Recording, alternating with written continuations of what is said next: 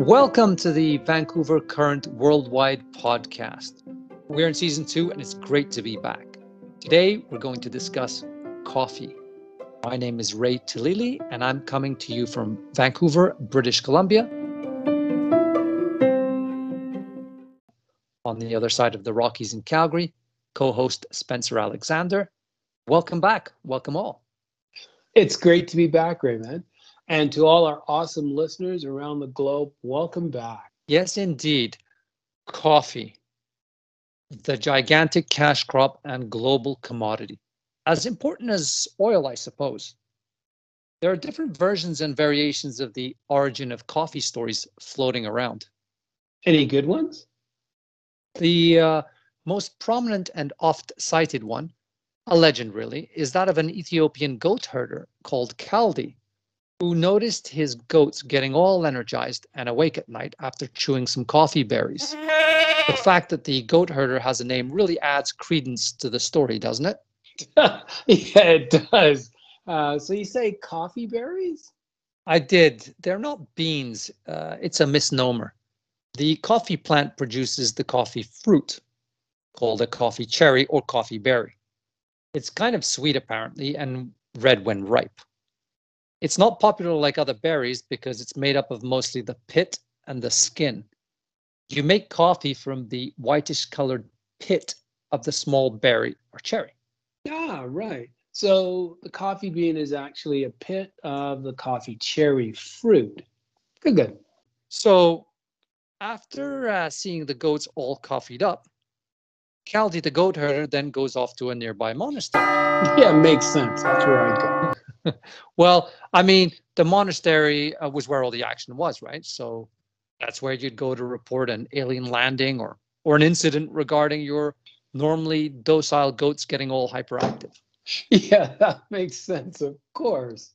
So Oh my anyway, the goodness. monk took the fruit pits and threw them in the fire, from which a nice aroma arose. The monk then retrieved the roasted or burnt beans, grinded them, and mixed them in presumably hot water, and thus was born coffee as we know it. Sounds like a tall story to me, like a venti or a grande. You're working it. All right. Yeah, some pretty important developments have come out from that part of the world. Homo sapiens, coffee.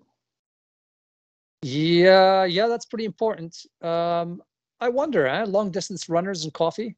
I wonder if that's connected somehow. Maybe a little bit on the endurance, I'm thinking. Yeah.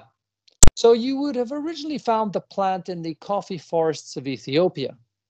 From Ethiopia in the 1500s, it made its way across the way there to nearby Yemen and Arabia, Persia, India, the Ottomans, and so on. It was a big hit in the Islamic world. It became a hit in Europe around the 1600s and onto the New World in the late 1700s. Ray, you should tell the Boston Tea Party story. Right.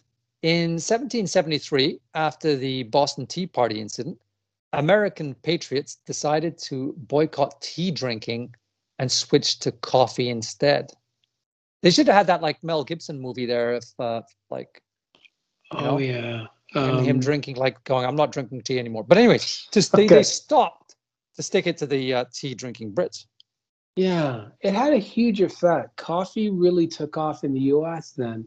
Tea never really recovered, did it? Not really. When it comes to tea, uh, the the Turks drink the most tea per capita in the world, followed by Ireland, the UK, Iran, Russia, Morocco. Poles apparently drink a lot of tea too. Wow. How many cups of coffee do you drink per day, Spence? You know what? Depending on the day, 1 to 3 cups a day, man. Yeah. Okay, so Finns actually drink the most coffee in the world and consume the most caffeine, by the way, followed by Norwegians, Icelanders, Danes, etc. We're number 10 on the list. There are no hot countries on that top 10 list, by the way. And Canada aside, they're all European countries, mostly Nordic. The US is 25th on the list. Makes sense. Warm drink, colder countries. Yeah, yeah. Well, unlike tea, all the biggest coffee drinking nations are solid democracies. It's like all the advanced egalitarian countries drink the most coffee. I wonder what that's all about. Yeah. You know what? You're one of the few people I know that doesn't drink coffee. Are you suggesting I'm not advanced? Well, if the shoe fits. When did you quit coffee, Ray? About 7 years ago or so. Why'd you quit? You're not going to let this go, huh? You want people to hate me. Is that it? No, you're absolutely right. I don't want them to hate you, but I'm not gonna let it go. Do you remember that little thing, the sex bot, Ray? You remember that? Okay, fair enough. Anyway, I should probably preface my next bit here because people get really sensitive about any perceived critique of coffee. I'm not trying to change anyone's beloved rituals. Live and let live and enjoy your coffee. Okay? I'm not suggesting anyone give up their coffee. Okay, so why did you quit? I quit because I was addicted to the drug caffeine. I loved coffee, by the way. Actually, I think it was the cream and sugar in it that I actually really loved. Anyway, that morning fix was great, but when I was not getting my daily coffee fix, I was really grumpy, just not myself. Moody, impatient, like someone in withdrawal, basically. Yeah, there's a lot of people like that. At what point did you decide to quit? It was a water cooler moment at work, and this colleague told me that he and his wife had quit at the same time, and as a result, they had, I think he said, 80 to 90% less fights. Isn't that interesting? So an Yeah. idea was planted and began to percolate. Oh, you were saving that one up, weren't you? Yeah, I was actually. Look, I believe it affects everyone differently. Sometime after I quit, I did one of those DNA tests and I found out that I'm actually caffeine intolerant. It's a genetic predisposition that apparently many of us have, just like lactose intolerance, for example. Oh, okay, makes sense. Look, ultimately for me, it had become an addiction I couldn't do without. And that bothered me, so I quit. Like I wasn't normal without it, man. You know what I mean? Like you're probably someone who is like fine without it, right, Spence? You know, I'm okay with it. For sure, it affects people differently, like alcohol or dairy, for that matter. How was the quitting experience for you, man? How was that? Actually, it was hard. Well, for me, anyways. I mean, I had had caffeine in my bloodstream practically every single day of my entire adult life. So making that change definitely impacted me like physiologically. So Mm. sleep, digestion, focus, even my taste in foods changed. I think coffee suppressed some of my taste buds. So things like peanut butter and milk tasted really, really good again. Things Mm. that I had enjoyed as a kid were back in vogue. Wow. So, a positive impact on your taste buds. Did you quit gradually or cold turkey? I'm just asking because I think a lot of health conscious people, they'd want to hear. Well, I went from 2 cups to 1 cup first, which was a real challenge in itself. Um, I then did the 1 cup a day for about 2 years. But then after that adjustment, after doing the 1 cup for like 2 years, I went cold turkey. So for listeners that are truly addicted to coffee and have been thinking about quitting, and you know who you are, if you're if you ever decide to quit or do a caffeine cleanse, which by the way includes green tea, warn your loved ones and do it on a long vacation. Oh, good. Okay. Hey, that's cool about the DNA test. I might get one done in the future.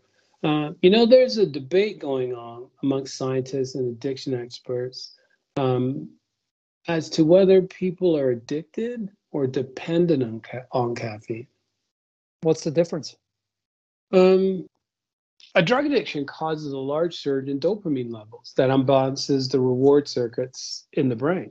You still get a dopamine jolt from the stimulant caffeine, but headaches and irritability aside, some argue that it's not a drug addiction, but a dependency because it does not cause the imbalance in the brain. Interesting. However, recent research shows that regular caffeine consumption can change the brain's physical chemistry and physical characteristics over time. Again, interesting. Newsflash, this just in, caffeine is a drug, like officially. Yeah, it is. I know. Caffeine stimulates the central nervous system to increase alertness. It inhibits the chemical adenosine in your body. It's not a mild stimulant, it's a powerful drug, and the world loves it. It's the world's #1 psychoactive substance. You look this up, Spence. What happens when you ingest caffeine? Yep, it enters your bloodstream and you will feel the effects in as little as 10 minutes, twice as fast if you're a smoker, by the way. Really? Why is that? I mean, about the smoker. It has to do with the enzymes and digestions. Smokers also need twice the amount of caffeine to get the same hit as a non-smoker. Women on birth control pills, however, need half the amount of coffee to get the same hit. Okay. Caffeine does not only block the adenosine receptors in your brain, as mentioned. Adenosine, among other functions, is what suppresses arousal and promotes sleep. Normally, adenosine levels rise every hour that you're awake. Isn't that amazing, eh? The human body. It is, isn't it? We have a perfect built-in timer. So yeah, adenosine levels rise every hour that you wake up. So the suppression in the neurotransmitters that lead to a jolt in energy from the brain activity that triggers adrenaline. That's what the coffee buzz is, adrenaline. So, exactly how long does caffeine stay in your system? It takes between 5 and 6 hours on average for your system to reduce caffeine by 50%. It takes another 5 to 6 hours to eliminate the rest. So about 12 hours in total, depending on your metabolism and a few other factors. Peak caffeine in your system occurs between 15 and 45 minutes in. Okay. So, what about dopamine? I mean, I know that it's a close relative of adrenaline. Is dopamine involved here? Good one, Ray. Yeah, dopamine is involved. Those elevated levels of dopamine are the reason caffeine is so addictive. Okay. So, I mean, that's interesting. But I mean, it's one of the few drugs that society has deemed socially acceptable. I mean, no stigma to it at all. I guess that's because it doesn't really adversely affect your health or life the way other drugs do. You can't compare, I suppose. True, the damage isn't there. That's why the debate goes on about whether it's an addiction or a dependency. Caffeinated coffee gets away with it, but energy drinks get scrutinized a whole lot more than coffee right now. And with reason. I mean, you're far better off with coffee than energy drinks. I know people who left coffee and went to energy drinks and can't go back to coffee now because the hit from the energy drink is just so much more intense. You know those people that come to work with those massive cans of energy drink? Yeah, I do. Yeah. I had a girlfriend who used to bash coffee while her fridge was full of energy drinks, chocked full of chemicals and sugar. We would do the occasional cleanse, where I would quit coffee for a few weeks. She physically could not go 48 hours without her energy drink. Yeah, energy drinks. They're a different animal altogether. You know what I mean? I mean, coffee is more social. Coffee has hundreds of years on energy drinks. True. Now arguments have been made that caffeine has helped human advancement. Did you have a chance to check out that TED Talks I sent you about the theory that caffeine triggered the Enlightenment in the 1600s? I did check it out. What did you think, Spence? I think there's something there, but you have the background in history. What do you think? I think there's a little something there, but that's about it. How come? Well, for sure, many ideas have come out of caffeine or the social environment that has grown around coffee, namely the coffee shop culture, where many brilliant ideas have seen the day. For one, plenty of relatively enlightened societies existed before caffeine. Secondly, many parts of the world are living in their own dark ages right now, and they drink plenty of coffee. Look, all kinds of drugs have played their part in human development, ideas, revolutions. I would argue alcohol has and continues to play a much larger role in that regard, by the way. Huh. So no. No way. The Enlightenment was triggered by many factors. The Enlightenment followed the Renaissance. Theology, philosophy, and science, among other factors, are the giants that triggered and arts are the giants that triggered the Enlightenment. Everything played a role, even shipbuilding techniques, the printing press. Caffeine played a role, maybe, but these reductionist theories are sometimes silly, you know. Some of these dead talks, some are good, but some of them, man, I don't know. Fair enough. Can you imagine all the economic activity created by coffee-related jobs today? I mean, it's like the auto industry. Yeah. Did you know there's 349,000 Starbucks employees? Mm-hmm. That's just Starbucks. Yeah. Add in Tim Hortons and others, and you've got yourself a small country. There are 24,000 coffee shops in the US alone, and that number is projected to double in the next few years. In North America, European cafe culture is really taking off where it was quite minimal before. I mean, you had coffee shops, but they were more like, you know, outside of the major urban like centers. They were more like diners that you wouldn't really hang in or do your work in. Yeah, good point. Hopefully, much like Europe, the food will follow. Yeah, I don't know, man. I don't know how they eat those hamburgers. Hey, crepes or pancakes, Spence? I'm a pancake man, my friend. Ah. Croissant or bagels? Croissant, please. And I'll take a coffee with that. You? Oh, no contest. French food. Crepes and croissants any day. Okay, so exactly how much caffeine is too much? I was about to ask. I will tell you. You don't want to go past 400 milligrams of caffeine, according to the Mayo Clinic. Okay, translation?